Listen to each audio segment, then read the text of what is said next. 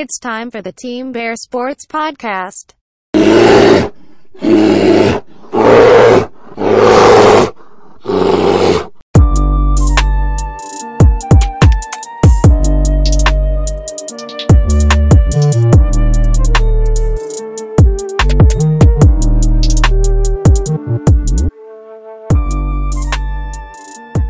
All right, welcome back to the Team Bear Sports Podcast, the only sports podcast that covers Chicago sports and actual Bear news. And we're coming into this week just demolishing the Las Vegas Raiders, winning in Vegas, which seemed like a home game. I mean, I wasn't there, but it just seemed from the crowd and seeing on social media that it was full of Bears fans. So, it's good to see it going into the Vegas game. We got our revenge from the London game a few years ago. And we got their coach to get fired, so that was pretty cool. Yeah, it wasn't any emails or anything like that. It was just the Bears flexing on Vegas. Khalil Mack gets one last revenge game, and then John Gruden decides to hang it up. You love to see it. You love to see just coaches resigning because of how good your team plays. You know what sucks is Mack only got credited for one sack. He had a monster game. Oh, yeah, he did. Absolutely. He did. But that sack on the second down or the 2-point conversion technically doesn't count, which is like, oh, that kind of sucks. We all know. I mean, that stopped their momentum. Absolutely. And this Sunday was great. Not only did the Bears win, but we celebrated our son's birthday party. His birthday's tomorrow. So happy birthday, Hayes. So we had his birthday party, and the third best thing that happened on Sunday is we upgraded from a Keurig single cup. We went full pot. We're a full coffee pot household now, and it's been one of the greatest things that ever happened in this house. We go full pot, and that's non-negotiable. Yeah, after going like just filling my cup, and then knowing that there's at least 2 more cups of coffee available to either me or my wife, it's great. It's glorious. I don't know why we ever thought Keurig was great. We were trying to limit our caffeine intake, but you got to go coffee pot. Coffee pot household is the way to go. Don't drink coffee. Speaking of fucking being weird, that's why. Yeah, he's a weirdo guy. Speaking of being surrounded, I was at the Cardinals 49ers game. Holy moly, it was almost like a 49ers home game. We were surrounded by 49ers fans. Oh, you were at the game? Yep. Nice. And you saw a slug out. I mean, that was more low scoring than the Penn State Iowa game. Yeah, and I successfully avoided spoilers. Put my phone on DND. Literally didn't look. There was a guy who saw my backwards Bears hat, and I just la la la la la. Anytime there was someone reading the scores off, I didn't look at the scoreboard once. I just looked at the field the entire time. That's almost impossible to do. Avoided the Bears. Avoided the Bears scores, and literally the only thing that was said was there was a guy that was like I was laughing with because he was a 49ers fan, and he just kept yelling like face mask. That was a face mask, like as a joke or whatever. And then there was a face mask, so I was like, you got your face mask, and then he was just like, oh man, you're Bears. And then I was like la la la la la. I said no. And then my wife was like, hey, he's trying to avoid the spoilers or whatever. And the way he said it, the way he was saying it, it sounded like really like because he was kind of an asshole. So I'm like, oh, here we go. We're getting absolutely killed. Like we're getting killed. Like, I'm just thinking we're getting killed. And then so I was able to avoid it. So I'm like, it must have been weird because that was like fourth quarter of the Cardinals game. So he must have been like, trying to like, this guy's talking to me. I'm going to compliment his team. And then he just goes, la, la, la, la, la. Like, I'm like, no, that's so weird. I think about it because you didn't text us in the group or say horrible things on text message. He must. I was like, wow, he is either drunk off his ass or he's stuck at a family party or. Yep, I was able to do it, and then I watched a recording and was able to watch the Bears game. It was a good time. Well, and that's funny too that you were avoiding spoilers, and it's not like it was like a 47-38 game where it was like your eyes are always on the field, like you couldn't miss it. But it was just like Jackson said, a slugfest. You were kind of like, I'm sure you were tempted multiple times just glance up at the scoreboard. I like a good old rock fight.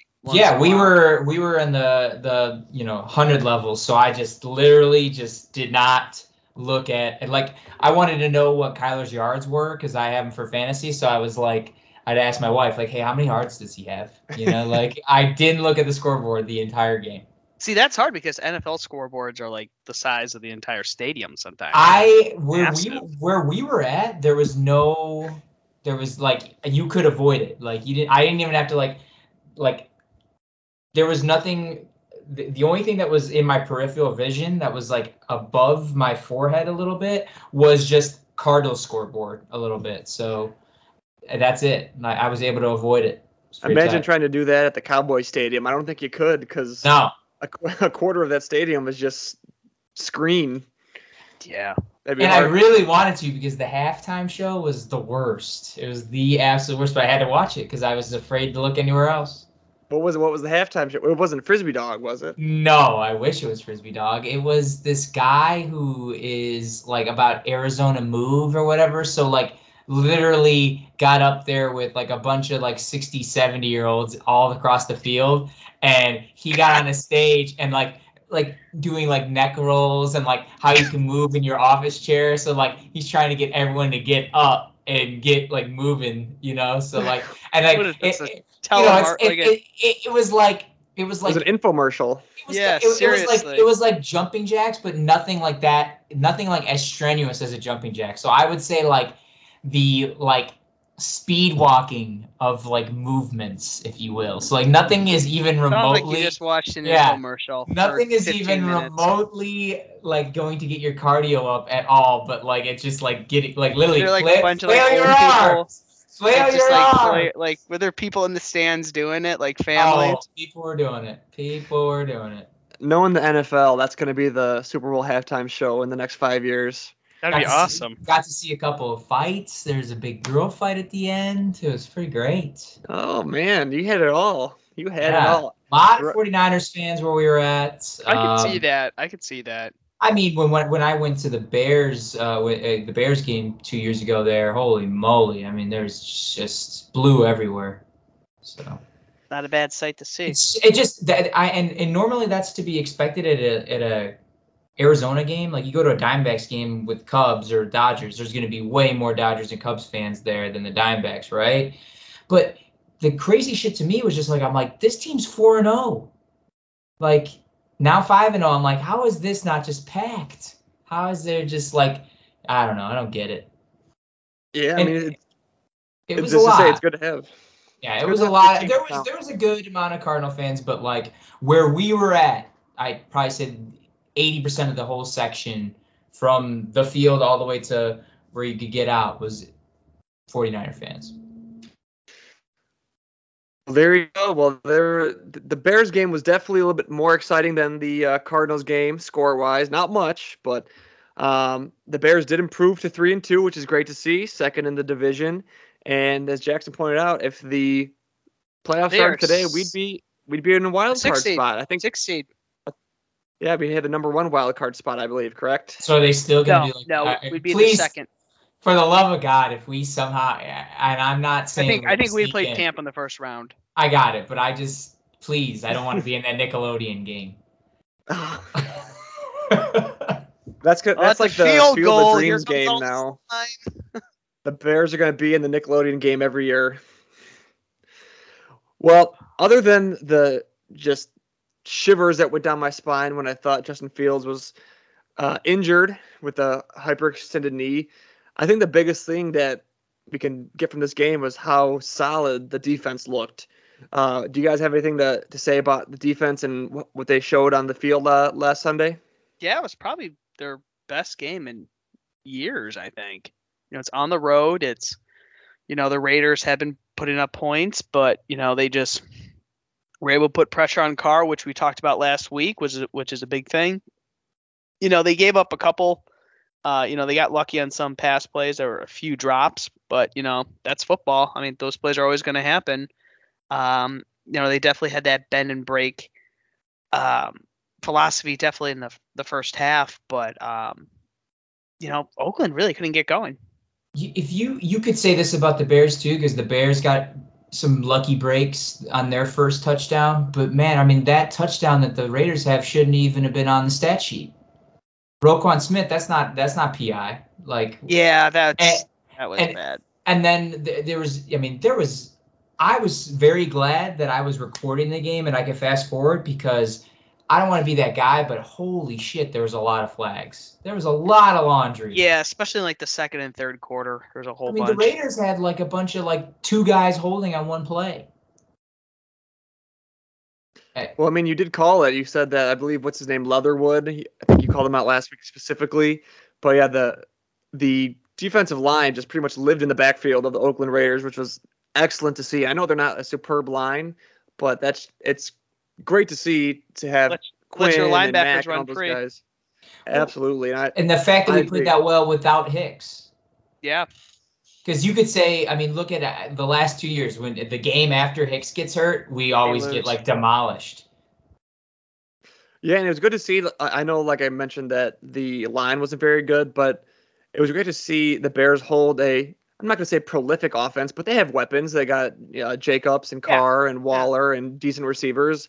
It's not like they stopped a JV team. It was good to see them hold that offense to 9 points, which gives me confidence, and hopefully you guys confidence going into the following game against Green Bay. Well, what's nuts is, if you remember in the preseason and just what we've known from the Bears, we have historically, and we thought this year we would have gotten absolutely torched by tight ends. And Waller, the best tight end we faced so far, didn't do anything against us. Yeah, he had a big drop. Yeah, and I know we were talking about this after the preseason game against the Dolphins when Gesicki had 5 catches in a row or whatever it was. Definitely great to see. And the one thing that I know we have on the notes right here is the running game. It was great to see that we had, with Montgomery out, we were able to still pick up where we left off with Montgomery, not only with Damian Williams, but with Khalil Herbert, who surprised us with getting 14 odd touches with 75 yards or so.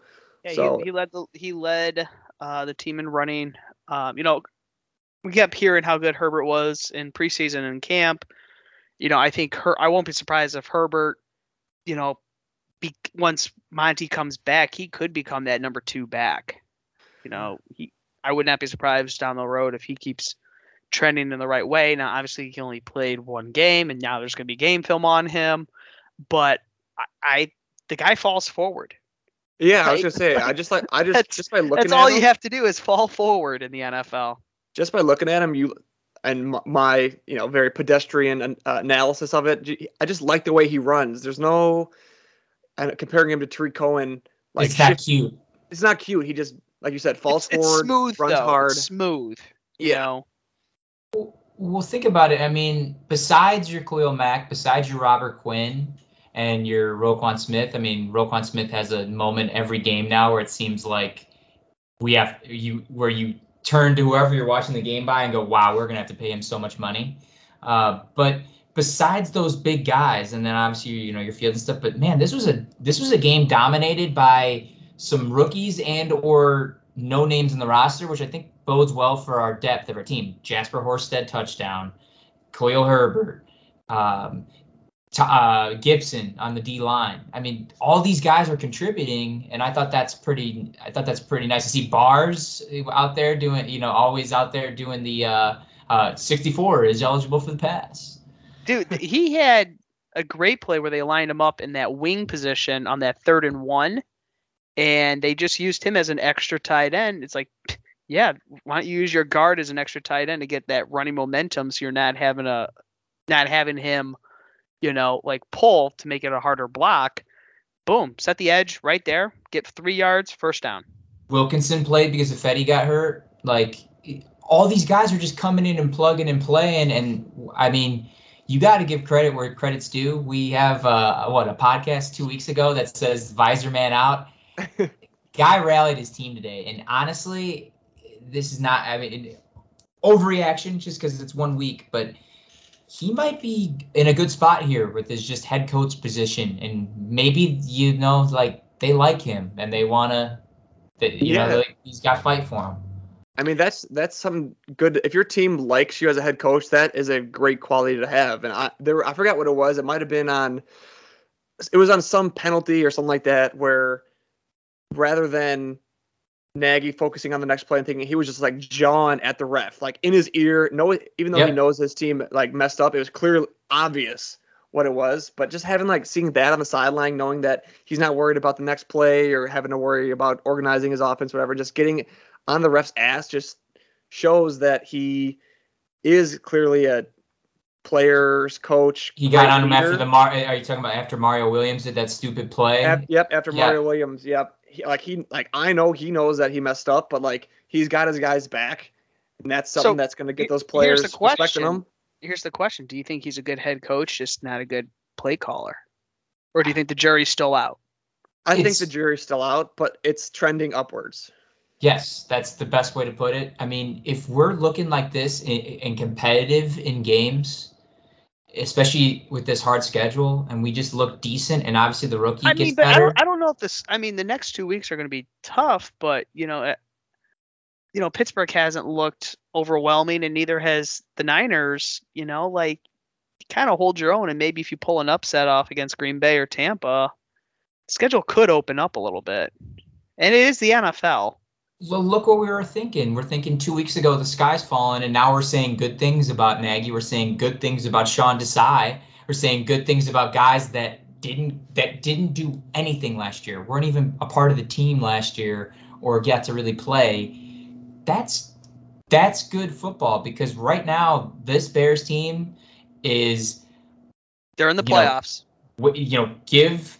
Give Justin Fields this year to learn, and we're a 2022-2023 looking to make some noise because hopefully number 12 is gone, kind of thing. Like, there's good things to be said about this, and again, it could be overreaction because it's just one win, but I'm seeing optimism with our guys, with some guys that I think could be on the team beyond this year. It's great to see. Like, I know that the opponents we played, the Lions, who haven't won a game yet, and the Raiders, who are trending down. I mean, they were 3-0 to start the season. To be where we're at now, coming out of that Browns loss, is just something that it's great to have and great to see, because it could have gotten way, way, way worse. And you got to win those games. With all the hoopla and the drama after that, the fact that we're in a positive mood going into this Packers week. Credit to the coaching staff, credit to the players. They got the wins that they should have gotten against Detroit, and an away win is a great win to get in the NFL. So credit to the players and coaches for stepping up and getting those 2 wins going into Packers week. And when I was watching the game, I thought of our power rankings from a few weeks ago, where it was like, what's something silly that you like about an athlete or a player? We said facial hair on a coach or something like that. Something that I thought of. I love an offensive coordinator who wears cheater glasses when they're reading the play sheet. If they got no glasses, it's something about it. They don't. You seeing the bifocals or some shit? The bifocals, just staring down at their play card, just Mike Martz is a horrible example, but I know Bill Lazor was rocking them, and I was like, he's gonna call something good here. I think if you go down the stretch and you're in games that we think we're going to lose, like this next week and the week after, but if you're in it to the fourth quarter, and I think there's a legitimate shot that Nagy keeps his job, and then maybe we just look for another play caller. Absolutely. I think that depending on how, like you said, the season goes, that is definitely a viable option. Before we move on to the Bears versus Packers kind of breakdown, Justin Fields threw his first NFL touchdown to Jesper Horsted. It was great to see. I hope that becomes trivia one day. I'm sure it will. I'm sure I'll forget by the end of next year. But it's great to see Fields developing and continuing to improve as a quarterback and getting used to being the starter of this team. Yeah, I mean, I think there's some things he's just going to have to work on. He still holds the ball a little bit too much, and he's got to protect himself when he runs. He took that hit in the ribs, and that hurt me. I mean, he got welcome to the NFL, rookie. I mean, that was a design quarterback run play. I mean, and the guy's in the right spot. He made a wrong move when he should have probably, you got to protect yourself, and he's got to get better at that. Because like Lamar Jackson, he's able to run around and run for you. Oh, more I yards, certainly don't think he's as but he gets out of bounds and he slides. It's Yeah. like, well, Joe you Burrow's can't do out that. there getting like killed, so I'm like, it could be worse. it could be worse. But I don't want Joe Burrow. I want Justin Fields. Oh, So absolutely. get the hell down. I'm just more impressed with him. I know the training wheels are still on him, and like you said, holding the ball too much, and He made that huge third down play though. That was why is everyone mad at the stat sheet, the 111 yards or whatever, when dude, we're running for 150 plus yards a game? Like, keep running the ball, keep running the ball, and then all these none of the, this is such a Bears take with our quarterbacks, but those 30-yard pass interferences don't get put on the stat sheet either. You know what I mean? So we're not, but as Jackson kind of just alluded to, like, there's been 2 times this season, the last 2 games, where fourth quarter, third quarter, we need this big third down. Trubisky doesn't get that. Cutler doesn't get that. Fields has gotten that. 6 safeties and he finds Mooney in that tight window and just puts it in. That throw was so good. Yeah, I mean, that won the game right there. And plus, like, when people are like, oh, the yardage, I mean, the only stat that matters is winning. And like, when you run the ball and you run it effectively, I mean, one, you keep your defense off the field, right? And the Bears, what are we at though? Are we at the 1/3 mark now this season? It's 5 weeks and 17, so not quite there. We're getting there next week. So yeah. Halfway through the game next week, we're there. But like, the defense has been on the field a lot this year, and I'm sure it felt great, seeing those 9, 10. The touchdown drive they had was about 8 minutes long, dude. And if you're gonna play a high-powered offense, not only are you taking up time, but you also adding a touchdown, not field goals. In years past, they would have long drives, but they would fuck up inside the 10-yard line, right? They pounded the ball. Fields are going to keep, each week is going to be a new test, a new quiz type of thing. They're going to keep giving him more stuff. This is only going to be his 3rd week with the starters. So, that is the recipe to beat the Packers. If we do that, to keep the ball out of Aaron Rodgers' hands and then get after him when he does have it. And that's, I mean, there's a lot, but yeah. And like you were mentioning about the run game, there was a quote that I heard from, I can't remember the Chargers coach's name, but it came from the head coach of the Chargers, saying that, like, it's important to establish a run game. And I'm hoping that we can do this against the Packers because it forces the defense to be physical and to actually tackle someone. Because, if you pass the ball 40 times and, 30 of those are incomplete, no one's tackling, no one's putting a body on someone, or every single run play, someone's getting physical, someone's getting a tackle, someone's getting blocked. So I just hope to see that we can continue that and keep that physical element to the game. It's easier for your linemen too. Right. Yeah. Linemen want to go forward. They're already in a stance. They want it. Linemen, they want to run the ball because, they feed off of it. If you have a running back who's getting 4 yards a pop, one, you open up the playbook so much more, and, they get their own momentum going. And, it's easier to run back in the sense that, because one, allows the momentum to go forward. When you pass block, especially how good pass rushers are nowadays, you have to set back and, like, set yourself in a hand fight. And like with Fields, like, yeah, there's gonna be days, I assume probably toward the end of the year, where he's gonna throw it 45 times. There's gonna be a team that is not gonna let if it's not the Packers next week, the Bucs will not let us get 150 on the ground. No, absolutely not. So he's gonna have to pass it. So for now, pass it. If teams are gonna let us get 150 on the ground, we're gonna keep taking it until it chew clock. Yeah, until then. Then we'll see him air it out. But I think, also, like you said, I mean, both of you have kind of alluded to this tiring down the defense and stuff, where the Matt Nagy specials, where we're running curls, pretty easy to tackle dudes when their back is to you, and there's no tiredness, everything like that. You're still gaining that 4 or 5 yards. Like, let's get it. I mean, wow, great for these 2 guys, Williams and Khalil Herbert, to show what it's like, and maybe I would like to see Herbert. I would like to see Herbert though in the passing game, maybe with like a screen, and not a bubble screen, but an actual running back screen. Where they I thought you love bubble screens. I mean, Williams is more of the pass guy, right? Yeah, but I think if Herbert's the younger guy we expect to more up and coming things, he's gonna have to learn how to catch the ball too. I just want to have both running backs when they're on the field. There's always a threat that they can either catch or run the ball, because when it was Cohen be a was good on the decoy. field, Right. Yeah, or just have that, because when it was like when it was Howard on the field, you knew there was going to be no pass play to him, so you didn't even have to bother guarding him. Where now after that Falcons game where he dropped it on the 1 to lose the game, that was about it. Yeah.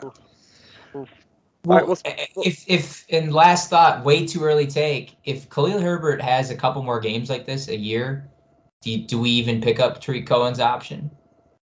I wouldn't. I think that for a gadget player, Khalil Herbert can do all the things that he can, minus jumping out of a pool possibly, and run between the tackles. He's bigger, more physical. He's not going to be as injury prone. I think you got to let him walk if Khalil Herbert shows that he can. And that's where I guess Jackson is right on point. We got to see if he can catch and move. I mean, he was the punt returner guy, so he's got to have some. Special teams was weird this week. Agility. That guy, he took it out a couple times when we're winning, dude.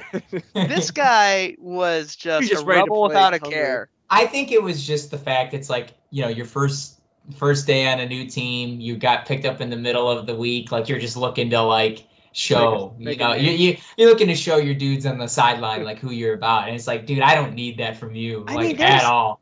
There was a play in the Lions Minnesota game where the Lions kicked off after they kicked the field goal, and it was Abdullah. He was a kick returner, and he caught it right at the edge. Still on the team?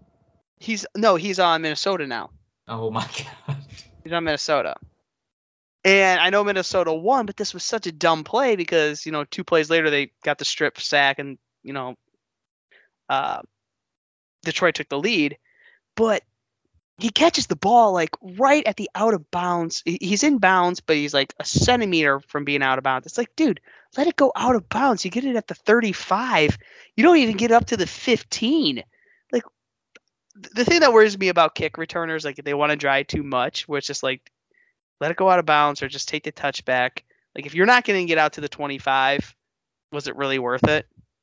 It's a lot of guys. It's their only time to touch the ball and make a play because they're not. And the game on has the field changed for passing plays. And the game has changed, right? But there's sometimes a kick returner will do something stupid and they're like, let it go out of bounds, get the more yards. Our offense is barely struggling to get up to the 35-yard line. Yeah, it's rare that and I know that I hate the Packers, but when Randall Cobb would make a smart play, put 1 foot out of bounds and touch the ball when it's on the ground on a kickoff to get to the 40-yard line. You don't really see that anymore. It's either touchback or they're taking it out. So speaking of special teams, the run game, what are some keys to victory, and how do you think that the Bears can pull off this upset against the Packers? Oh boy. We've been saying this for a long time.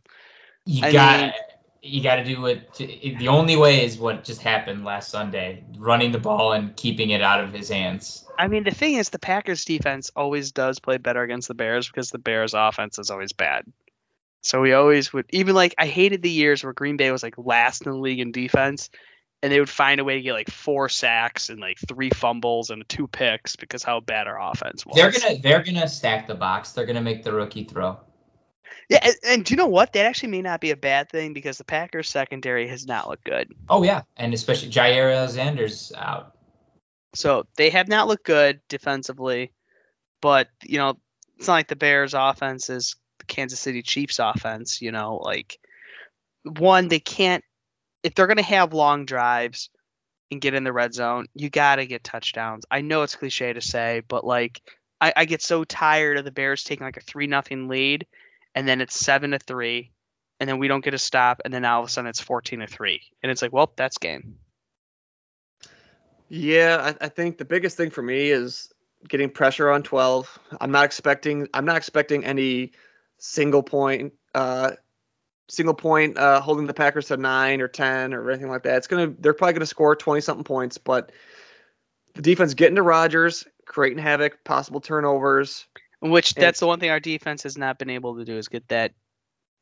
We have not been getting turnovers yet this year, so maybe they're waiting for this game to get them all out. But they lead the league in sacks, which is great. But just we had a pick, but I really think that besides getting to the quarterback, which is obviously your other cliche, we got to do something, and we have to have some help for Vildor because Aaron Rodgers is going to attack 22.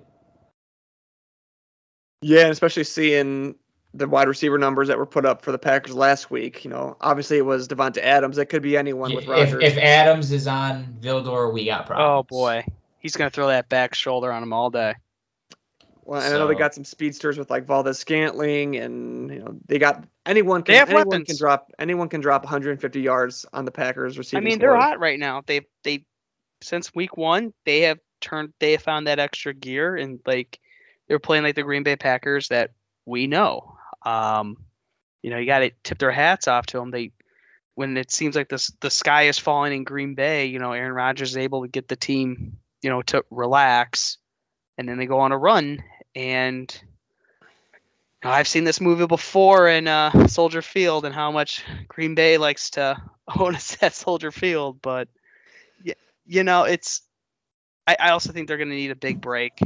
They're going to need a big play on special teams or a big turnover that could flip the field and give you a short field to score a touchdown. And when they get the ball in the red zone, they have to score. No field goals. No, yeah. No, you can't go field goals with Rodgers. You're allowing him to just carve you up, and you can't get down 2 scores because our offense is just not built that way to come back from 2 scores. So I know you said that you've seen this before. We've all seen this plenty of times before. What if you had to give a percentage chance that the Bears get this game at Soldier Field against the Packers? What number are you putting on that? 37%. Tim, you got a number? I'm a little bit more optimistic on this one than I have been in the last 2 years, even with the rookie quarterback. With the rookie quarterback, just with the way our defense is playing. But I think, Jackson's about right. We are 4.5 point underdogs, so at home. So I would, definitely put it at the highest 40%. ESPN has it at 40.9%, so 41%. Yeah, I agree with it being obviously low, but I think I'm going to go a little lower than you guys. I'm going to say somewhere around like 25%, just because this to me seems like every single Packers game that we played after beating a team, whether they're good or bad, where I have hope, and then the defense looks good, and we have all this turns into Charlie Brown pretty damn quickly. Yeah, and then it's like you said, 14-3, or like the Packers start with the ball and it's 7-0, or the Bears start with the football and they get a big long drive and they miss a field goal or they turn the ball over. Like, and we've said this plenty of times before, but until I see it, that's how I expect the games to go. Nagy's 1-5 against Green Bay, and that one loss was after a couple weeks after Green Bay fired its coaching staff, and so they weren't at the right stage of mind, and that also wasn't the best Packer team to begin with. Can Roger or can Nagy actually beat like a decent Packer team? I mean, we'll see. He hasn't been able to. We're not hopeful, but I do think it's better than going into it just being like there's no shot. I think we all think that there is a chance, especially with the injuries and the way that our defense has been playing and the fact that Fields is playing. If Fields comes out and just balls out and gets a big win over the Packers, he's already written his lore on being one of the greatest quarterbacks in Bears history, with the running the hills, with him. I'm sure you guys heard the press conference when Nagy called him and he said he was a starter. He didn't go out and celebrate. He watched film. Like, he's doing everything right. All he needs to do is get that first Packers win as an underdog, and he's already immortalized in Bears history Yeah, put the statue next to Hallis type of thing. already. I mean, I think with Fields, Green Bay has never seen Fields yet, right? They have not. Obviously, they have hours of tape on him now, but they've never had to game plan based off of like past experience against Fields, right? They don't know his tendencies that much. They don't know. Yeah, obviously they know his weaknesses of holding the ball too much, or maybe he doesn't protect himself in certain ways. But he hasn't really. They haven't opened up the playbook that much, and maybe this is the week where they just say fuck it. If it's a tight ball game, Justin, how are you feeling? Or if he's playing well, do you take a couple shots? Do you get a little bit creative? Not cute. I think there's a way to be creative and not cute, and to keep Green Bay off. And obviously, there's a guy on the Bears defensive staff who used to be the Packers defensive coordinator for a few years, and that's why they hired him. What does Green Bay do? Yeah, we'll see. Before we But move on, it does feel like Charlie Brown though. That's the thing. oh yeah, we're getting the football's being yanked away, and Aaron Rodgers is up 21-0, and Aaron we just Rodgers is our Lucy, man. we just need this one to turn the tide, get Rodgers out of there. He can go play in Denver, and then it's the Bears division for the next 15 years, which I hope happen. But in the meantime, let's reminisce. It is Packers this week, rival- boys. This It is is Packers this is week. Packers week. We gotta get up a little bit. This is why we do these podcasts. So Get it, what is baby. that? And when you say that, what is there any like highlights, or what is this overall? What does this rivalry mean to you? For me personally, I love it. The Bears being my favorite football team and my favorite sports team, it just like I don't know. You just feel different either when you come out of this game with a win or a loss. You just feel either over the top happy or just like dirty, gross. Don't talk to me because the Bears lost this game. And the fact that every single Packers fan that I've ever met, just something about them is like, There's only a couple that I like. yeah, I just have that like, ugh. There's only a couple that I like. I don't know. It just hits different. I don't know. I have like, a few friends who are how to Packer work fans, on it. and they're fine. They're nice people. I consider them really close friends. But the ones who I'm not friends with are just like, shut the fuck up. We get it. You're always good. It's just some of the best. Even in these last couple of years where we just almost know some of these are just going to be guaranteed losses, there's just nothing better than when that game starts. Maybe not during the game, but when that game starts, Bears, Packers. They're always going to show clips when it's like they're playing in the rain or the snow and It's like just leather great. helmets. I do feel that I'm not a big tinfoil hat person at all in anything, but I do feel like the NFL has it for the Green Bay Packers. Like Oh yeah, and then they do get calls. absolutely. They're on commercials. I hate that. Oh, we're a small town team. Blah blah blah. It's like, Oh yeah. Oh, I forgot to mention the whole owner thing. Like I know we've mentioned. This a oh, lot the of times, fans but are that's so owners. Oh my stupid. god. That's just like printing money for the Packers for the dumb Wisconsinites who think that they actually have stake and go to the meetings and have shirts that say I Oh. own this team. Blah blah blah. Like And I heard they are like the nicest people when you go up there if it's your first Packers Bears game. I'm sure they are, but they just seem so fake, like almost too like passive aggressive. Like they're gonna take a little like shot at you a little bit, like, oh, welcome to Lambeau Field. Remember, your team's gonna lose today. Have a great time. It's like, well, you didn't have to say that. yeah, and it's just like every time like They're you just talk, weird. every time you talk to a Packers fan, they want to, like you said, reclaim that like small town team. Like, oh, we're just the small town team, and they don't want to like admit that they've been a dynasty for so long and have had nothing but success and great quarterbacks for the last 30 years. Like they don't want to be the Yankees of football, or they don't want to be the Patriots of They have the 13. NFC. They have 13 titles, including their Super Bowls. I think 538 did an analysis of NFL teams from like the mid 60s, and the Packers were like the most consistent team. Even like the years that they're bad, they're only bad for like a year or two, and then they're back to being 500 above 500. Like in the 80s when they weren't good, they exploded in the 90s, and it was just like, well, here they go. But I will say this: I think if I'm a Packer fan, I'd be kind of frustrated because you have arguably 2 of the top 10 greatest quarterbacks of all time, and you only have 2 rings out of it right now. Like, it's got to be frustrating. The amount of times they go to the NFC title game and just lose in just bizarre ways, that's got to eke you a little bit. Oh, absolutely. I love it, and I'm here for it.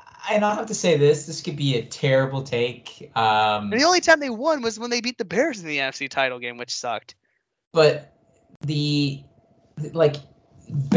Packer fans, especially women Packer fans, there's a lot of women Packer fans that don the Packers gear and know nothing about their team. Whereas I've met a lot of female Bears fans who, could at least tell you, wow, we fucking suck and we suck because of this and this quarterback stunk, or I can make a joke. I think if you're a transplant Packer fan, I could see that. But if you're up in like Sheboygan, Wisconsin, Packers, I don't live there. I never want to live there. I don't want to. But like, for instance, you're talking to Margaret. We have a new hire who's the secretary of the whole IT department, and she wore a Packers jersey, for a pink Packer jersey for breast cancer awareness, and I was like, ugh. I got there, I was like, oh my god, I didn't know it was Halloween. We were wearing our scary costumes already. And she's like, what are you talking about, or whatever. I'm like, can I wear a Bears mask, COVID mask? And she's just like, I'm like, because haven't you seen my mask? She's like, I don't get it. And that's why I was just like, what do you mean you don't get it? Like, what don't you get? And it's so corny, like the overalls and the blocks of cheese that they put on their head. Dumb. It's dumb. It's also dumb? Wearing a cheese grater hat. You're falling into that. You're falling into that. Yeah, don't fall in that class. Yeah. Have some respect. You're from Chicago. Yeah, it's a glorified Green Bay's a suburb. Yeah, have some respect for yourself. Put on some bear arms and a giant bear on your head and paint your face orange and blue. Be bear man. Have some class. And wear a Doug Plank jersey, Look like I feel like Bears Packers has become like the Michigan Ohio State rivalry a little bit, where it has become like a little one-sided, unfortunately. But like, you still game up for it. Like this like, I know Michigan fans, like, they hate Ohio State and they're getting tired of losing to Ohio State. I get it, but like, if you ask them on game day, like, we're gonna fucking kick their ass. If I already know the Bears are not going to go into playoffs for a season, I don't care if we go 2 and what would it be now, 2-15, as long as we win against the Packers twice. I don't care. What do we move on to some NFL? There's some quick hits from the NFL before we talk about some White Sox and their woes after today's game. But so we have the Bills and the Cards. Are they the 2 best teams in the NFL right now? Currently, the Cardinals are undefeated. The Bills just beat the Chiefs, who are now 2-3, and the Bills, I believe, are 4-1. Are these the 2 best teams in the AFC and NFC, respectively? I would have to say the Bills are. Yeah, Bills are. I mean, whatchamacallit looks pretty good. Chargers. I'd give the nod though to Buffalo, and Baltimore's right there too. Cardinals have talent. They're a little banged up right now, though. Do you think, is there a team in the NFC that scares you more than the Cardinals, or do you think has more talent or is above them in the rankings for the NFC? I mean, I think Green Bay is probably better than Arizona. Well, we'll find out. They play. They play each other soon. Yeah. I think last week was more of like kind of a traumatic victory for them because they lost a lot of guys. But they did find a way to win like a defensive battle, right? Oh yeah. They just can't be in these Big 12 shootouts all the Yeah. time. And but when you're on your third backup corner, and then now Chandler That's not Jones good. has COVID and this and that, like it's starting, the wheels are coming off. But unfortunately, you can kind of afford it because you're 5-0. So yeah, I don't think that they have any aspirations. I mean, sure, every team wants to go 17-0 and be the first one, but Yeah, especially like it's great that they are 5-0 to kind of build up that lead. But if they were in any other division, they'd probably feel a lot safer than being in the division they're in now. Because that division's hard. Any of those they teams- they absolutely dicked the Rams. So, Hold on, I'm looking at where. but yeah, I think if they get back to their full strength, I think they're going to need to make a trade here for a tight end because they just lost theirs for the season. I think that they can compete with just about the best of them. So they Well, have if they want to, they before have you- Cleveland. If they want to make a trade, I know a team that has like 13 tight ends that they can make There a you trade go. for. Anyway, take it away. They have Cleveland. Cleveland has looked good. Fun fact: the Browns are the first team in NFL history to score over 40 points, not turn over the ball, and lose a game. Never happened before until Cleveland did it against the Chargers last week. They have the Browns, the Texans, Green Bay, and then the Niners again. They are That Texans game, J.J. Watt, DeAndre Hopkins revenge game, and the Texans are just bad. Oh my God, that's going to be yeah. Could in be- that could be Arizona six too. burger. The Green Bay game, I believe, is on Thursday night. Yeah, that's a Thursday night game. So finally, we're going to see a good Thursday night game. All the Thursday night games have gone down to the wire though, and Yeah, but I like to see a good matchup. Bengals Jaguars is not a good matchup. I don't know, man. I'm kind of excited for that Dolphins Jaguars this Sunday. The Oh, shit ball. jeez. I'm just saying, like the NFL is. There's been more close That should be games. the- that should be There's the- been more close games in the NFL than there's like ever been. Like I think any product's good, but I agree with you. I would love to see like two playoff potential teams Yeah, on a Thursday And I think night. that's So Green Bay, but that's in 3 weeks. They could. I could see them losing to Green Bay, but that game is home. That game is home against Green Bay. How are we feeling about Dallas? Dallas, I mean, their division is pretty shit, Cardinals like play it always Dallas, is. But I mean, Dallas has shown that they have the weapons. Zeke's looking great. Dak looking great after coming back from that injury. They have Lamb and they have Cooper and they have Gallup. I mean, Tony Pollard as their backup running back looks great. Their defense is the thing that surprised me the most, that they've showed up, and everyone kind of thought that they were going to be completely awful, but they've shown that they can put stops up, make big plays. I think Trayvon Diggs has like 3 or 4 interceptions or something like that. I think they're going to win the division, and you never know with playoffs. They could make a run for the Super Bowl. So their next 4 games they should win. So I think Dallas could limp in, and they're already in the playoffs. They're that division's horseshit. Yeah. So their next 4 games are at New England, at Minnesota, They have so much. That's the thing. They don't have home against Denver, and then home against Atlanta. NFL. So man. realistically, I could see them taking 3 out of 4 if injuries. They have 4 wins. Yeah, they're 4-1. They've Yeah, won and 4. I mean, They've won they 4 in a need- row. And they beat They the need- Chargers. It's not like they're playing scrub teams. They beat They've the beaten good the teams they played. Chargers. They've beaten the Panthers. The Eagles have shown some fight in some games. They should have won against the Buccaneers. They were in that game. Yeah, they could be 5-0. They really could be. And then like I said, they do play Kansas City at Kansas There's City. 12 games left, and they only need to win half of them. So I think they got it. And speaking of Kansas City, what's going on there? Is it just like the Super Bowl loss just kind of got them down, or what's going on there? They're 2-3. The Bears have a better record Worst than defense Kansas in City. the NFL. That's not going to help you.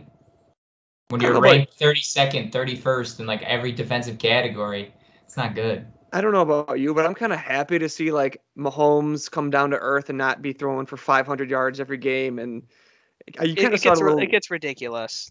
you kind of saw it last year where he was like the no look throws he was trying to make, like were either being incomplete or being picked off. I think that, I don't know, his shimmer of being considered, oh, he's going to be a Hall of Famer after 2 years. It's like, all right, like he's really good. He's an all pro, but like he's only in his 4th or 5th year in the NFL. I'm kind of happy to see it. And because like you get all these like people who are bandwagon Chiefs fans now after making to 2 straight Super Bowls. I'm happy to see it just because I'm sick of the bandwagoners. That and just everyone was not just trying to crown him as a Hall of Famer. They were trying to crown him like the next Tom Brady. And I'm like, there is even better. Yeah, there is a there is a very, very, very, very good chance that might be his last Super Bowl. Yeah, I mean, just the way the NFL is. Like, yeah, I don't like it in any sports. I mean, when people are like, oh, this is gonna be a dynasty. This is gonna be a dynasty. It's, first of all, it's hard to win in any sport, whether it's a regular season game or a playoff game, and there's so many factors that go into a season. How healthy do you stay? What is the situation of the other team? And like teams get hot and teams get cold. And do I think Kansas City will probably turn it around? Probably. But I agree with Kevin. It kind of is nice to see. Now it's been fucking me in fantasy a little bit, but like to come back down to earth. Yeah, because like for the past 3 years, it's just been like watching a blitz team. Like they put up 40 points without even sweating, and it's just like, and then like you get all the NFL like analytics people like, oh, this is the way the NFL should be played, and if you're hot, you're hot. It's annoying. I mean, what I said last week, Kyler Murray looks like a video game character, and then against the Niners, dude, guy was getting hit. Guy was, I'm like, it's hard to do that week in and week out. Yeah, there's gonna be a game where people are coming after you, and you can't just pull these moves. Like you're gonna have to play regular hard-nosed football. And I'm like, that's what makes you a good Hall of Famer. The ones that like when the adversity comes, are you still gonna be able to show up and not? This is what their first time, I think, being under 500, unless it's like a week 1 loss or something with Kansas City. But I don't think they've had that with Mahomes. But like, let's see now what he's made of, right? Because they are like the 10th team in the playoff standings for the AFC. They're not in. It's not like they can just win this week and they're automatically in. Like they need to win 2 or 3 in a row to be considered with the tiebreakers now. Like can they play now? Yeah, can they play now with adversity? The blueprint's out there I mean, it's hard because the Bills are talented enough to repeat what the Bucs did in the Super Bowl, play that cover 2 and say, hey, run the ball on us, because Andy Reid doesn't like running the ball, and they don't run the ball because they don't use Edwards-Helaire. So and he's injured now too, so they got to go to their backup running back. Yeah, it was interesting. I was like trying to explain to my wife. She like is watching so much football now, and we were watching that Patriots Bucs game last week. And, they're running that high cover 2 and all those packages, making it so that Brady can't throw. So what does Brady do? He's just going to hand the ball off to Fournette and let Fournette win the game. They win the game, right? Mahomes it seems like he doesn't want to do that. Like, it's gunslinger mentality. And it's just like sometimes you got to just take the yards. Yeah. And now like Mahomes and the Chiefs have been in such a crap division for the last 2-3 years, and I know that Brady was in the AFC East and they were the Jets and the Dolphins and the Bills were all bad, but like he has a track record of beating good teams, beating the Colts in the playoffs or whatever. He beats the good teams, where when you got Mahomes now, they've got a Chargers team that they've got to play twice a year that people are saying can make a run in the playoffs, make a Super Bowl. They've got the talented quarterback and the skill positions, good defense. It'll be interesting to see, and I have a conspiracy theory of why the Chiefs are bad, and it has to do with TikTok. I think any team or player that has an association to TikTok, their team just goes to shit. Juju Smith-Schuster, big TikToker. Chase Claypool, big TikToker. Steelers, they've been on a downtrend, not so good, and Juju's out for the year now. Yeah. Jackson Mahomes. Okay, that is Pat Mahomes' brother, big TikToker, trying to get famous off TikTok from his brother, associated with the Chiefs. Chiefs on a downward trend. NFL players, anyone who listens to this podcast, stay away from TikTok. You can watch it. You can post, whatever. Just don't make Justin it. Fields, no TikTok. No TikToks. Cleo Mack, Bears, don't even think about it. just delete the app. Delete the app. All right. Well, gentlemen, I got to do something to cheer me up before we talk about the White Sox because they just lost and they're out of the playoffs now. I've got some Bear news. Bear alert. Really? Bear alert. Did you know that bear attacks are on the rise in Japan? Did you happen to know this? No.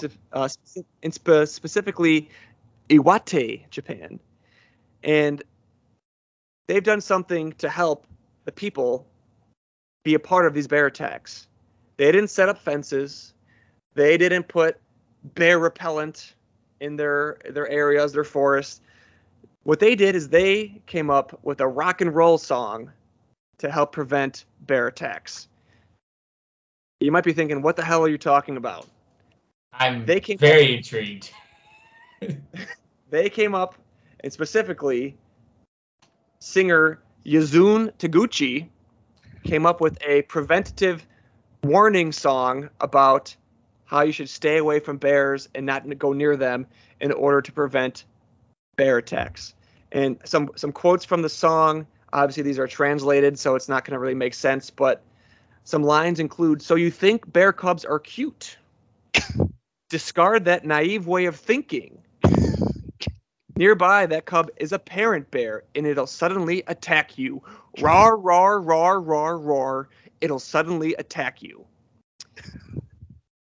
So these are some of the lines that Sounds like Yoda's writing this song. this Japanese singer, who's 69 years old, by the way, so he's an older gentleman. I think it's a gentleman. Yazine, I'm assuming, is a guy's name.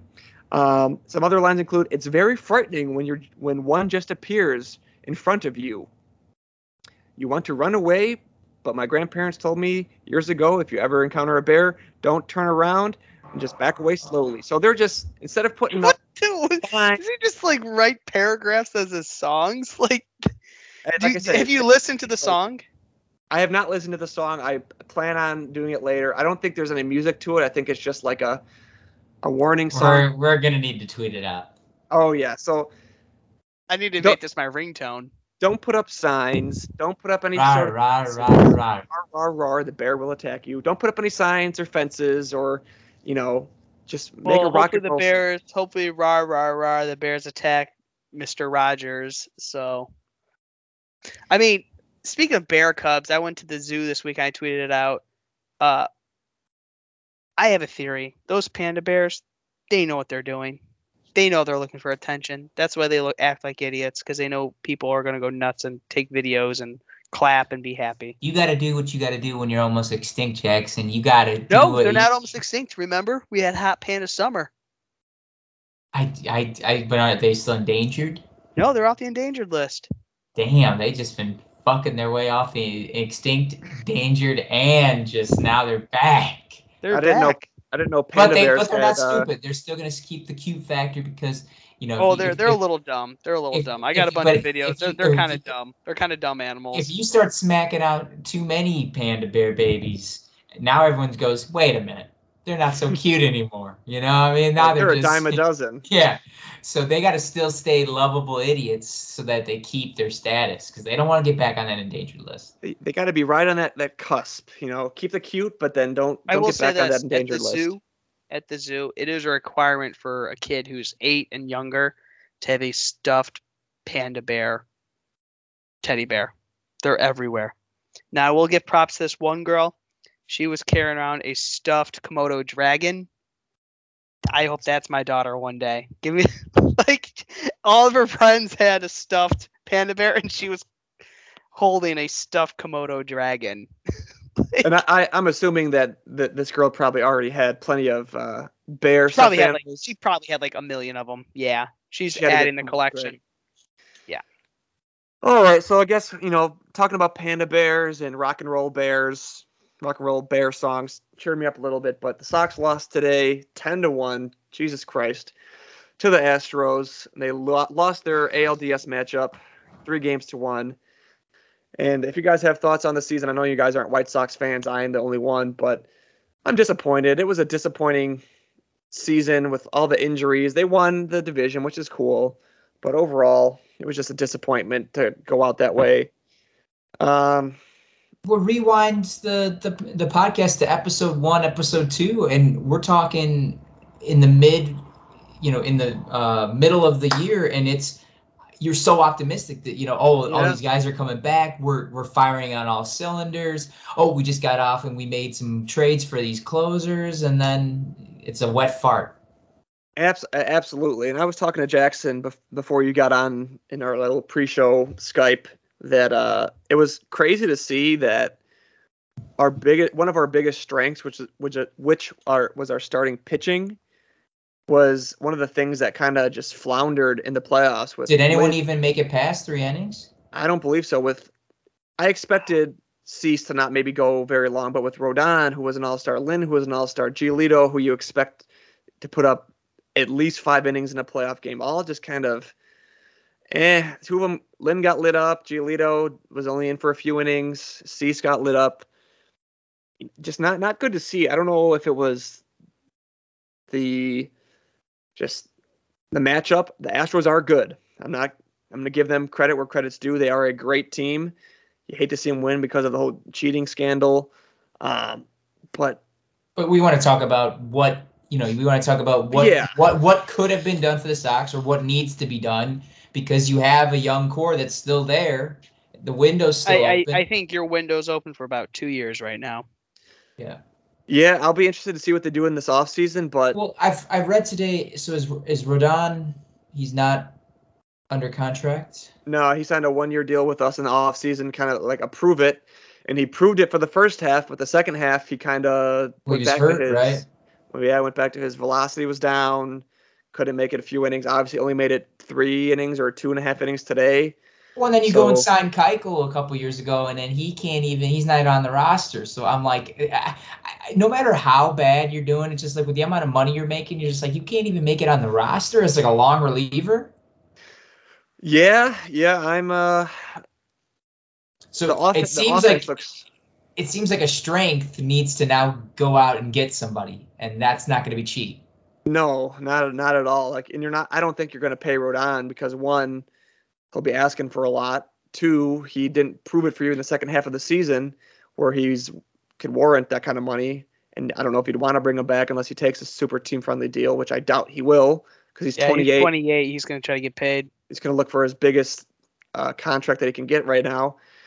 I know right now I just think that the offense. What was your number 1? Because then I see what people want, like to go out and get like a Correa, right?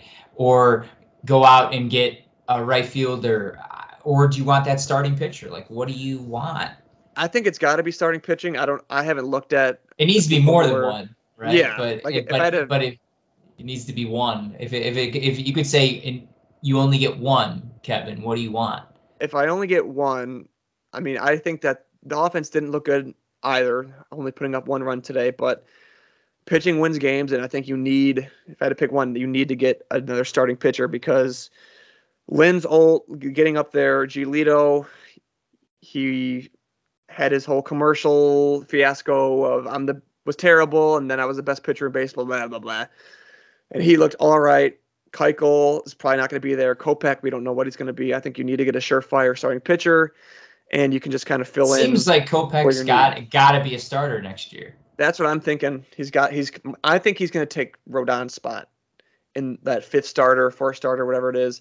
Lopez showed that he can be a 5th option, so you might use him because he'll be much cheaper than Rodon. And Sheets has shown you in the right field that he can play. He hit a home run today in the only run we got in our playoff game. And second base, it's second base. I don't think you need to get anyone crazy like a Correa or. I just don't really like the revolving door of and let's take injuries out of it. I don't really like the revolving door of the designated hitter, like with Vaughn and then Sheets and this. Like, who is it? You know what I mean? Like, I just make Eloy the DH and that's it. I think that with him coming back from injury, they wanted to get him like kind of moving and in the field. I mean, I could be totally wrong, But I think next year, and who knows if even La Russa's back or what they even do, that it'll be shored up next year because there aren't that many injuries to kind of like put pegs in holes and see what you got to work with and have him play left today because we got to have a lefty up because we have so many injuries. So I think it'll be shored up next year.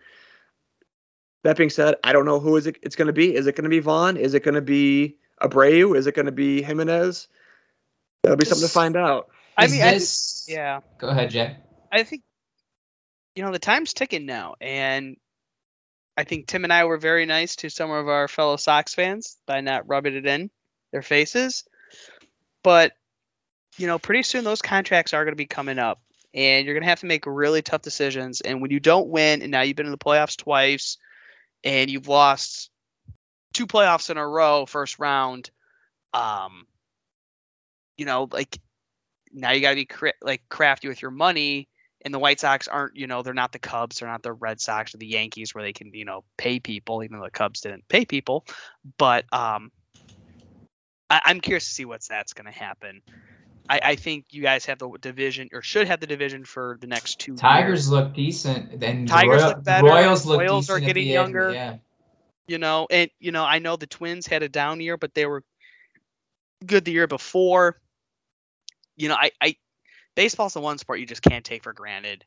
Tim and I definitely thought, the Cubs would win another World Series, and you're lucky to win one. And, it's hard to win a baseball game, especially in the playoffs. And, I know all the allegations against the Astros, and they were true in 2017. And there was that weird story that was on yesterday. But besides the fact, they're a good team too. And I think what hurt the White Sox, which we were saying toward the latter part of our podcast a couple of weeks ago, were my biggest red flags were they were not good on the road. They struggled against good teams, and they basically won the division in mid-June. There's no meaningful games. There's nothing to harden you into a diamond. The Cubs, and sorry to go back to it, but you have these 2 teams playing tonight right now that were in a battle all the way to the last day, all season. Where an entire month is meaningful baseball. And there's nothing you can do about that because you play who your division is, right? There's nothing. That's what I'm saying. I think last year being the first year, COVID year, first year in the playoffs, I really think that hurts you. So honestly, a lot of people are gonna start talking in your subreddit, and the White Sox going, well, the Tigers are getting better and the Royals are getting better. Honestly, I think that's one of the best things for you as a young squad to get some competition. Oh, I agree. And you kind of saw a little bit, not as much. I know the White Sox had a crazy lead for much longer, but with the Brewers, and they had an injury with their relief pitcher and all that, but they had the division they wrapped up for a while. Yeah. And the Cardinals come out of nowhere, and it helps. And that's not a move that you can make. You can't just go to your division and be like, hey, we need you to be better, right? You play who you play. But I guess the last big question, you could talk about it more and more throughout the offseason, is this the Tony La Russa issue? Did you get out of, because I thought game 2 was a big problem from him. Oh yeah, I agree with that. Why is Kimbrel in the setup? Why are we putting Bummer out there? Why is that guy's last name Bummer and he's a pitcher? I don't really understand. I just thought he flubbed that, and especially with the change in right field, not having Engel out there, that's a catch. I don't know, but that's one game. I guess from you, Kev, because you were towards what? I think August, you were like, hey, this is going to be a good thing, Tony La Russa. I'm thinking, all right. Yeah, absolutely. Or have you faltered on that stance? Or now knowing, hey, we got 2 years, are you trying to go for someone else? If you have the keys to the car, you have the keys to the kingdom, what are you doing? If I got the keys to the car, and it's hard because there was those moments where you have La Russa making decisions where you're scratching your head, but then you also have games like today where it's like, what do you do? There's nothing that La Russa could do to be like to put your team in a position to win when you lose 10-1. So if it's me, if there was someone out there that I knew was a great option, and I didn't have Jerry in my ear to make a decision, I would go out and get that one like best guy available. But if it's just like a few managers out there who's like, it's Miggy Rojas from the Mets, or just these guys that you're like, not so sure about. It doesn't move the needle. Yeah, if they're like, I really wanted AJ Hinch as my manager, and I think that he's, cheating scandal aside, that he is a good manager. If there was someone like that who is like a quality top 5 manager becomes available, I would go for it. Other than that, I'd stick with Tony and see what happens.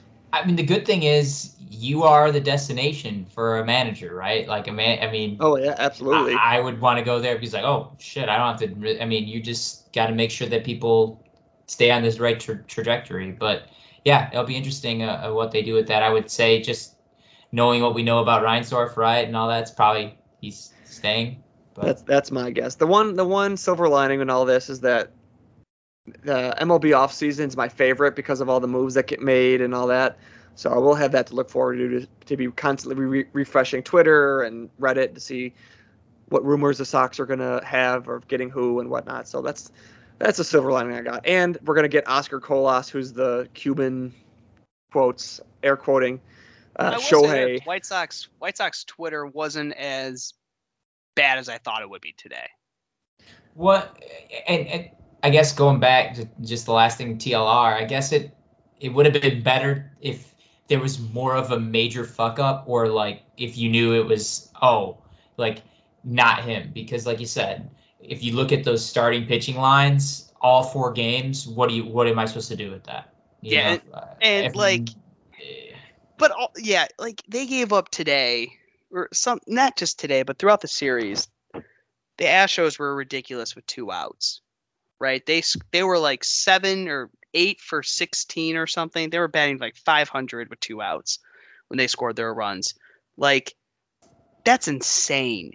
You just can't get off the field, and like one that puts pressure on your bullpen, because like I know that every manager is if someone throws a ball in the second inning, someone's getting warmed up in the pen. It seems like nowadays, but like. To be fair, like I would be doing the same thing if we can't get 2 outs, in the second or third inning. You're just putting on extra runners that shouldn't be on. And, with the White Sox, they were down all 4 games in this series at one point. And, game 3, and early. They had the lead today, but, it was gone by the 3rd inning. And then by the 3rd inning, you could just tell this game is over. Once Correa hit that 2-out double that scored like 2 runs, like that air in that stadium just got dead quiet. Yeah, hopefully this is like a wake-up call to the White Sox, and not all of them, but the ones that are just kind of, they're happy they got there in the playoffs. And it's the first playoff game at Guaranteed Rate Field in X many years, that you can't just get there on your talent. You gotta grind, and you gotta be up for those playoff games. We didn't say anything about Kimbrel. Do you keep him or what? I think I mean, he's also not the reason why you lost too. No. I think that Kimbrel clearly to me is a guy that is like very in his head. The whole reason why I hate pitchers, because they're so fucking weird.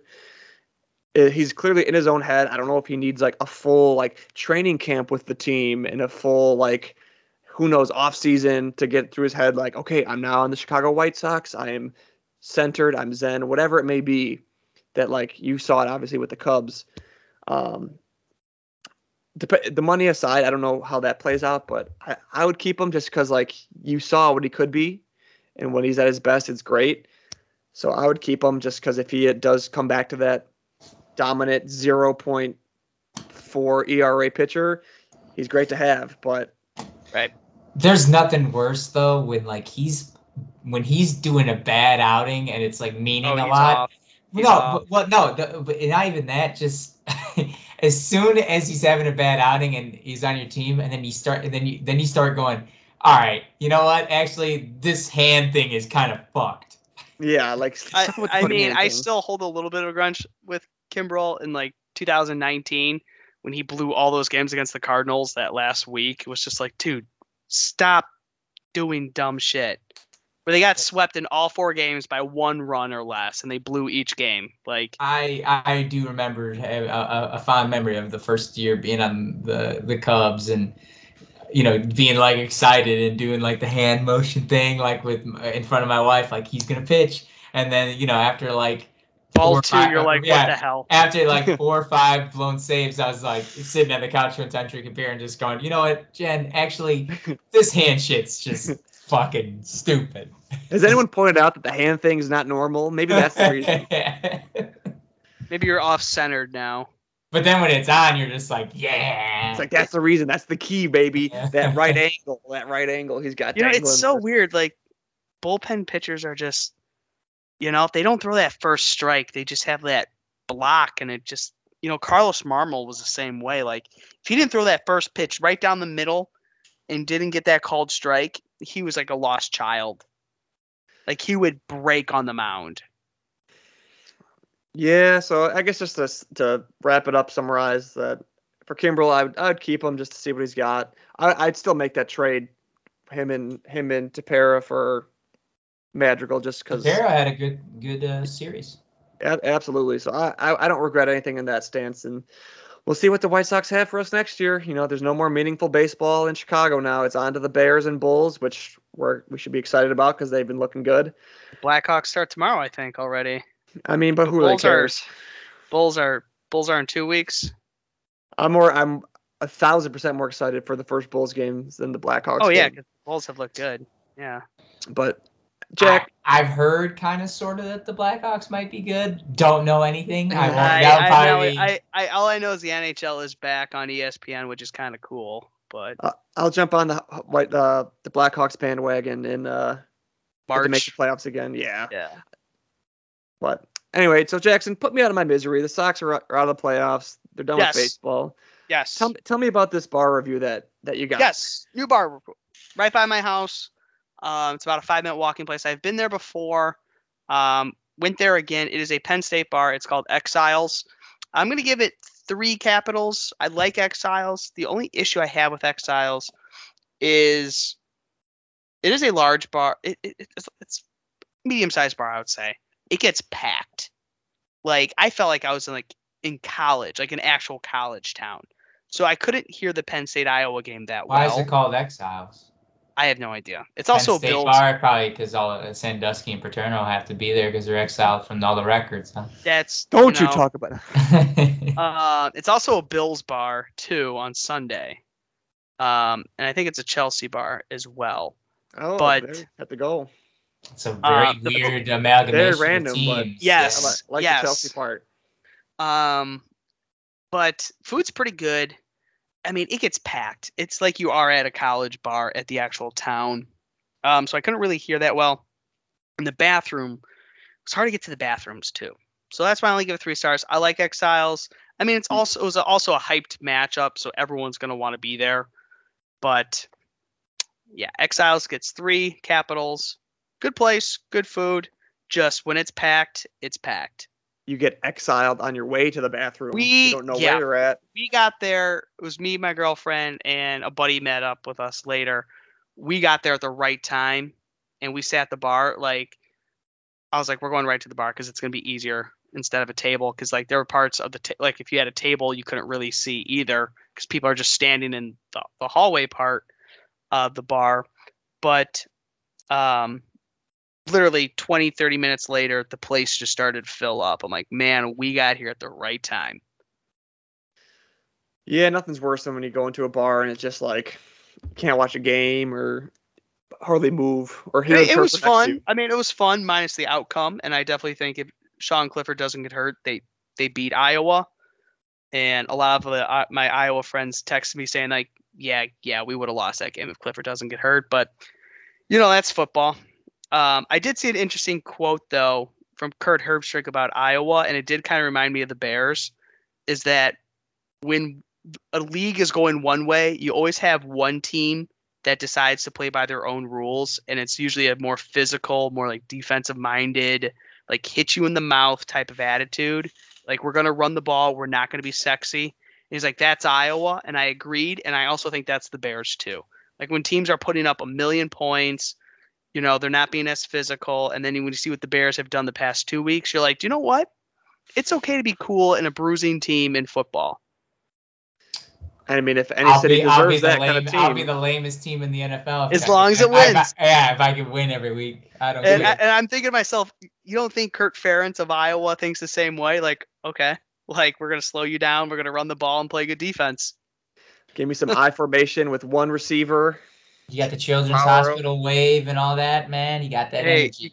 You can't complain when you have a winning record, or if you're Iowa, you're ranked number 2 in the nation. So there you go. Not bad. All right, let's move on to our picks of the week. I think mine and my pick, Tim's pick, hit last week. I know Jackson's pick for Texas. Almost. It looked good, and then Tim's boy got replaced, and it was just all Oklahoma. Watching a death spiral. I was like, holy shit, Texas is gonna pull this off. Has that ever happened in recent memory? I mean, obviously you could probably go into the way back, but the odds-on favorite to win the Heisman is straight benched. This early in the season too. Yeah. Like I think next week is the halfway point, and obviously he's not the odds-on anymore. I'm saying, but the season started. He was preseason All-American and everything like that. Yeah. Yeah. Well, and then the guy I don't remember if it was the first play or like his first series, he comes in and just runs for a 61-yard touchdown. That was just and the fact that they were booing Rattler last week against West Virginia and saying, we want Williams or whatever, we want Caleb. I mean, that's tough not good. Crowd. Someone's looking at that transfer portal. And then you win a game against like Oklahoma, or you win a game against Texas, right? Like a huge comeback in the fourth quarter. Dude, that kid's going to get every single meal for free in Norman for the rest of his life. Absolutely. So, yeah, it was a good week for college football. I did not see Alabama losing. Did not see that coming. It's always good when Alabama loses. They were close against that Florida team, man. They're not infallible. Weird stats with Saban I saw. It's his first loss to assistant coach he's ever had. He was like 100-0 against him. Or no, not 100-0. He was 100-0 against non-ranked opponents until this week, and he's never lost to an assistant before until this past week either. So eventually something has to give. But what are your guys' picks this week? I am gonna pick not against them, but I think that the fact that the Cardinals are only 3 point, or they're just a 3-point spread away from the Browns. I think that if the Cardinals weren't just after this hard week and weren't as banged up as they are right now, and now Chandler Jones, COVID and stuff like that, I think that spread should be a little bit higher. So I think you take the Browns. Well, I'm going to go back to the well that Tim drank from last week, and that's picking a team that their coach is just fucked. Oh, you got I know exactly where you're going with this one. So if you don't remember, Tim picked the Titans over the Jaguars to win handedly, which they did because Urban Meyer booty shaking, leaving his team in the dust to go smell some 21-year-old girl's hair, get grinded on. So I'm going to, obviously you know where I'm going with this. I'm taking the Denver Broncos. They're 3.5-point favorites over the Raiders. I think that the Raiders are in disarray with Gruden being fired for everything he said, and we all know what's going on there. I think that the Broncos just take it to them because they're just a mess. So Broncos, I'm taking them 3.5-point favorites over the Raiders. There you go. I think we need to get a soundbite of Tim's dad saying the Raiders because he always does it. So weird, but I love it. The Raiders. Yeah, I think, and then we just have like a sound button. Raiders. Shout out to Glenn. Probably the game that should be on Monday night or Sunday night football if there was a flex, and that is the Chargers and Baltimore. That is a good game. It's at 10 a.m. 1 o'clock game. Yeah. 1 o'clock for you East Coasters. I hate 1 o'clock games. They suck. I don't like this hour ahead. But who do you got in that game? I'm gonna take Baltimore. They're a -3. That was an insane game last night. Yeah, if he didn't throw that, if I wish he threw another touchdown pass, not to Hollywood Brown at that last play, and I would have won. I have not had the best luck in fantasy this year. I'm going to be the Tim. You and I alternate the I worst. don't know. Anthony's team is pretty banged up. Anthony's ahead of me by like 20 points. You needed that win against Brian, though. Brian didn't even start Dalvin Cook. He left him in his lineup and he was out. Yeah. You needed that win because his team's banged up too. I don't know. I'm on a 2 loser, so I mean, you never know. You can never count me out for that jersey, baby. Keep it warm for me, but I'm taking Baltimore. They're -3. I think they cover. I think they're just a better team than the Chargers. I know the Chargers are hot, but so are the Ravens, and it's in Baltimore. So those are our picks. We got the Browns, we've got the Broncos, and we've got the Ravens. All right, let's wrap it up with, I think, Jackson, I think you came up with the power rankings this week. I did. So it is Packer week, and every Packer week I stoke up my hatred for the team from up north in Green Bay, Wisconsin. And there's a lot of people who I hate on that team and from years past. But I want to think of who are your least favorite Packers of all time besides Brett Favre and Aaron Rodgers, because that's easy. You know, that's way too easy. So I'll start first. And all of these people, I'm going to agree probably with all of yours, and you'll agree with mine. But my number 3 pick is Clay Matthews. It's a good pick. If you remember one of our earlier podcasts, that was one of Kevin's most hated players ever. Hated Clay Matthews. I hated the 3-4 for the longest time period because I was a big Lance Briggs guy, and I always thought, 4-3, it's, a lot harder to do. He would always blitz. He would never cover anybody. He would just abuse Bears left tackles for years and just kill Jay Cutler. That his stupid celebrations after he got a sack, and I don't know. And always committing penalties, but never got a penalty called on him. Late hit or face mask or jumping in a pile. Yeah, personal foul. Never got called.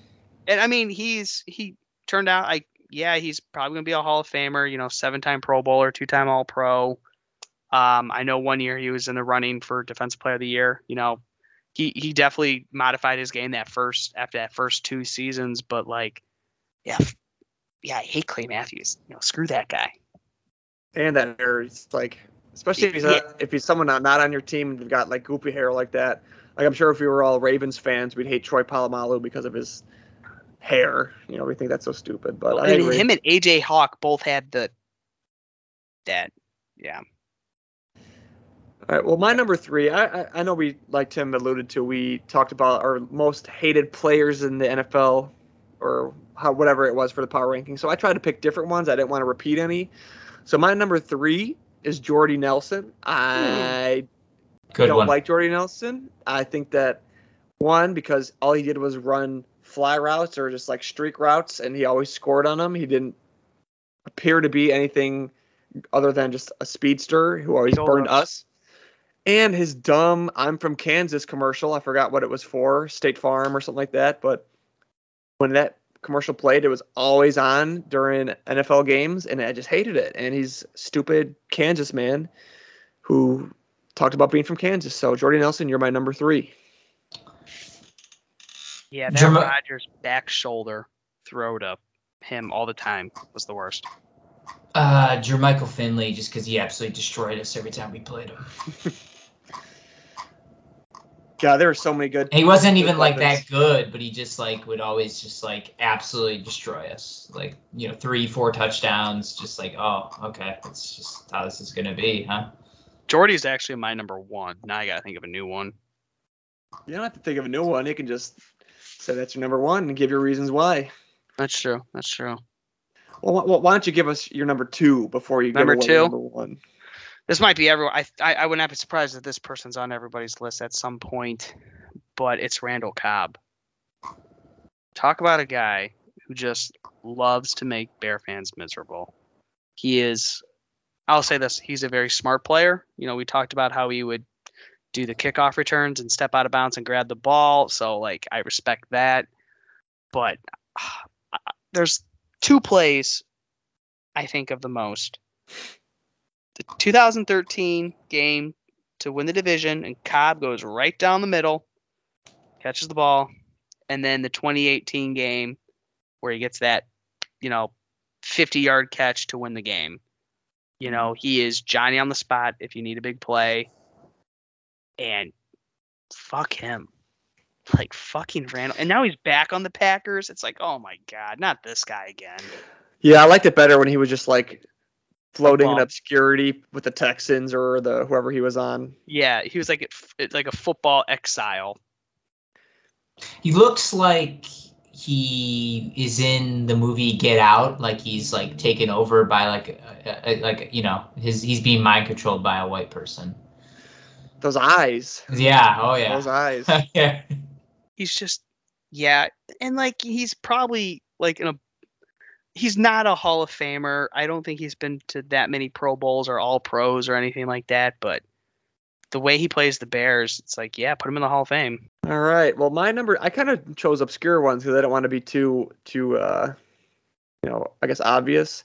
My number 2 is fullback John Kuhn. Oh, good one.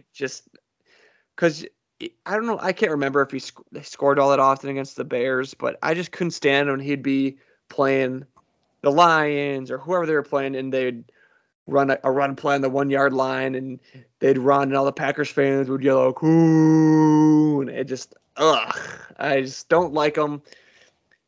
And I don't know, something about fullback on the Packers just makes me just not like him. And him doing the Lambeau leap, a big chubby, stocky fullback going in there, could barely get up. John Kuhn, my number 2. There you go. It's a good one. Wasn't allowed to pick Rodgers. Wasn't allowed to pick Favre. So Bart Starr, guy's not even good. Guy sucks. Guy's not even good, dude. Have you seen his records? Those things suck compared to. But he won the first Super Bowl, though. Well, the first two. The first two. Who cares about the first Super Bowl, man? I mean, there probably was, who was even at the halftime show performance? Probably some just jamoke. I think the first one was Probably a guy. some grannies doing some. I think it was arm stretches. I think actually it was a guy in like a jetpack where Take he just like take go around. take the R out of your last name. It should just be one R, you stupid fuck. But like it also just like alludes to like the Packers of the '60s, where it's like, oh, Vince Lombardi, he was God, and Bart Starr and the Ice Bowl. I get so tired of hearing that, seeing that play. With Jerry Kramer putting his arms up, to show that he didn't push him in, and like the mystique. Nobody cares. Stop talking about it. The mystique Nobody cares, of Packer Lambeau, fans. the mystique of Lambeau Field in the wintertime. It's like, oh my I can God. already hear like the NFL music, like that dun dun dun dun dun dun dun. Like, Yeah, dun, dun, dun, dun, dun, dun, dun. Yeah. Nobody wants to sit in bleachers, dude. Yeah, on New Year's Eve when it was like negative 17 degrees out. Yeah, no, thank you. And Vince Lombardi wouldn't allow his players to wear gloves. Get the fuck out of here! Like They can't even hire their own people to shovel off the snow on the bleachers. They got to get fans to do it. All right, Jack. What's your number 1? Are you sticking with Jordy, or did you come yeah, up I with someone? hate Jordy Nelson. I've always said if Jordy Nelson rescued me from a fire, put me back in the burning building. Like I hate Jordy Nelson. I can't stand him. I hate his face. I hate how he killed the Bears. Like, I mean, he was more clutch than Cobb, and Cobb is a clutch player. But Nelson and like the relationship he had with fuckface Rodgers, that back shoulder throw was always a touchdown. You saw it coming every single time. Oh, they're inside the 15. I know what they're gonna do. And yeah, he just looks like a dumb football player his entire life, and like that's all he knows. Like I don't think he probably can have like an intelligent conversation outside of football. Well, at least there's like a silver line where he did kind of just like float into obscurity in Oakland. That was pretty awesome to see him just like completely suck so bad in Oakland that he had to retire. At least there's that silver lining. And it made Rodgers mad at the organization, so pretty cool. Yeah, it hopefully brings the downfall. Pretty cool. Would do again. Could be. That's the domino. All right, my number one is there's a lot of shitty people on the Packers that I just don't like. Darren Sharper could have been one because he's just a trash human. BJ Raji could have been up there. BJ Raji could have been up there. I think I might have put him in my list from the other podcast, but I'm gonna go with Charles Martin, who slammed Jim McMahon into the ground. Yeah, and that was a pretty shitty thing to do, Charles Martin, and the fact that you can't have that happen to your quarterback and him not be a top 3 hated person of all time. If someone did that to Justin Fields from the Packers, he would clearly be the number one for us Ever. And other people. So just Charles Martin, dirty shot. Anytime if that happened, quarterback from a Packers player immediately catapulted into top 3, if not number 1. So Charles Martin, I fuck you piece of shit. I like the reasoning. and plus that game, they had the towel game with all the numbers on their hit list. Yeah. Fuck them.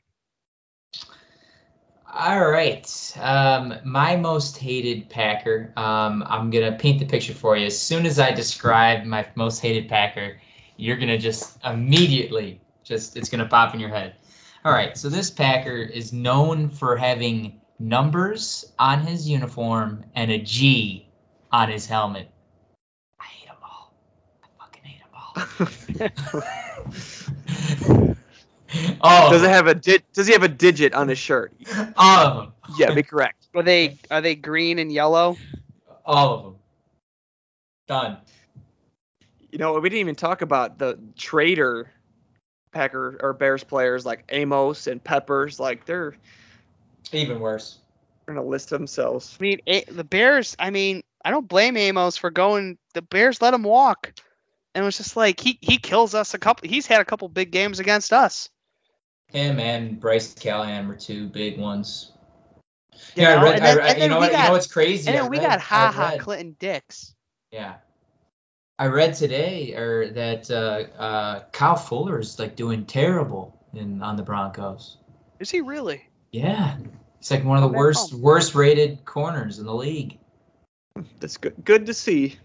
So I'm like, maybe Ryan Pace is having a little whiskey to that going, I was right. Jimmy Graham looks a little better now than he did a week ago. I mean, I think it was just it's all the scheme, right? Because he plays so far behind and lets receivers, because until Khalil Mack came, remember, he was having a rough time. And I mean, dude, it was kind of nice seeing Jimmy Graham get in the running game. Yeah, that block. Oh, that was Nice. awesome. Man, That's he probably good hasn't football. thrown a block since college, but look at him go. Just see his reaction, like, damn, that felt good. I can do this. I am a large man. All right. Well, I think that wraps up episode 18. What do you think? Yeah. Wrap it up. A little long one, but hey, that's episode 18 of the Team Bear Sports Podcast. When you have a playoff loss, you gotta have to dissect it, It's Yeah. Packer week. It's Packer week. Packer week. Enough said. I don't want to feel like Charlie Brown on Sunday night, but We'll see. Thank God it's not. I mean, I know the second one's a night game, but thank God this one. also that's another thing I hate.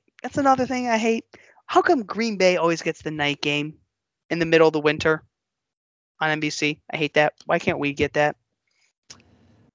Because that's another thing that the Packers get that we don't. They get Such a home field advantage. That's fuck them.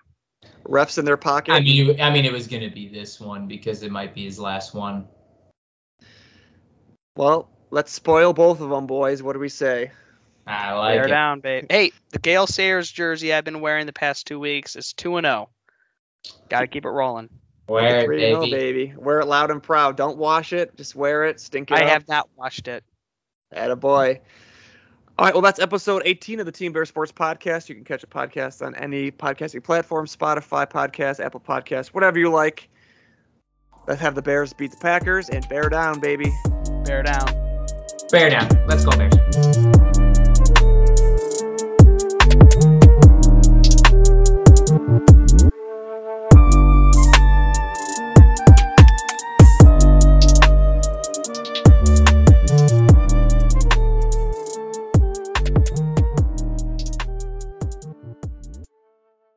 Thank you, and go Bears!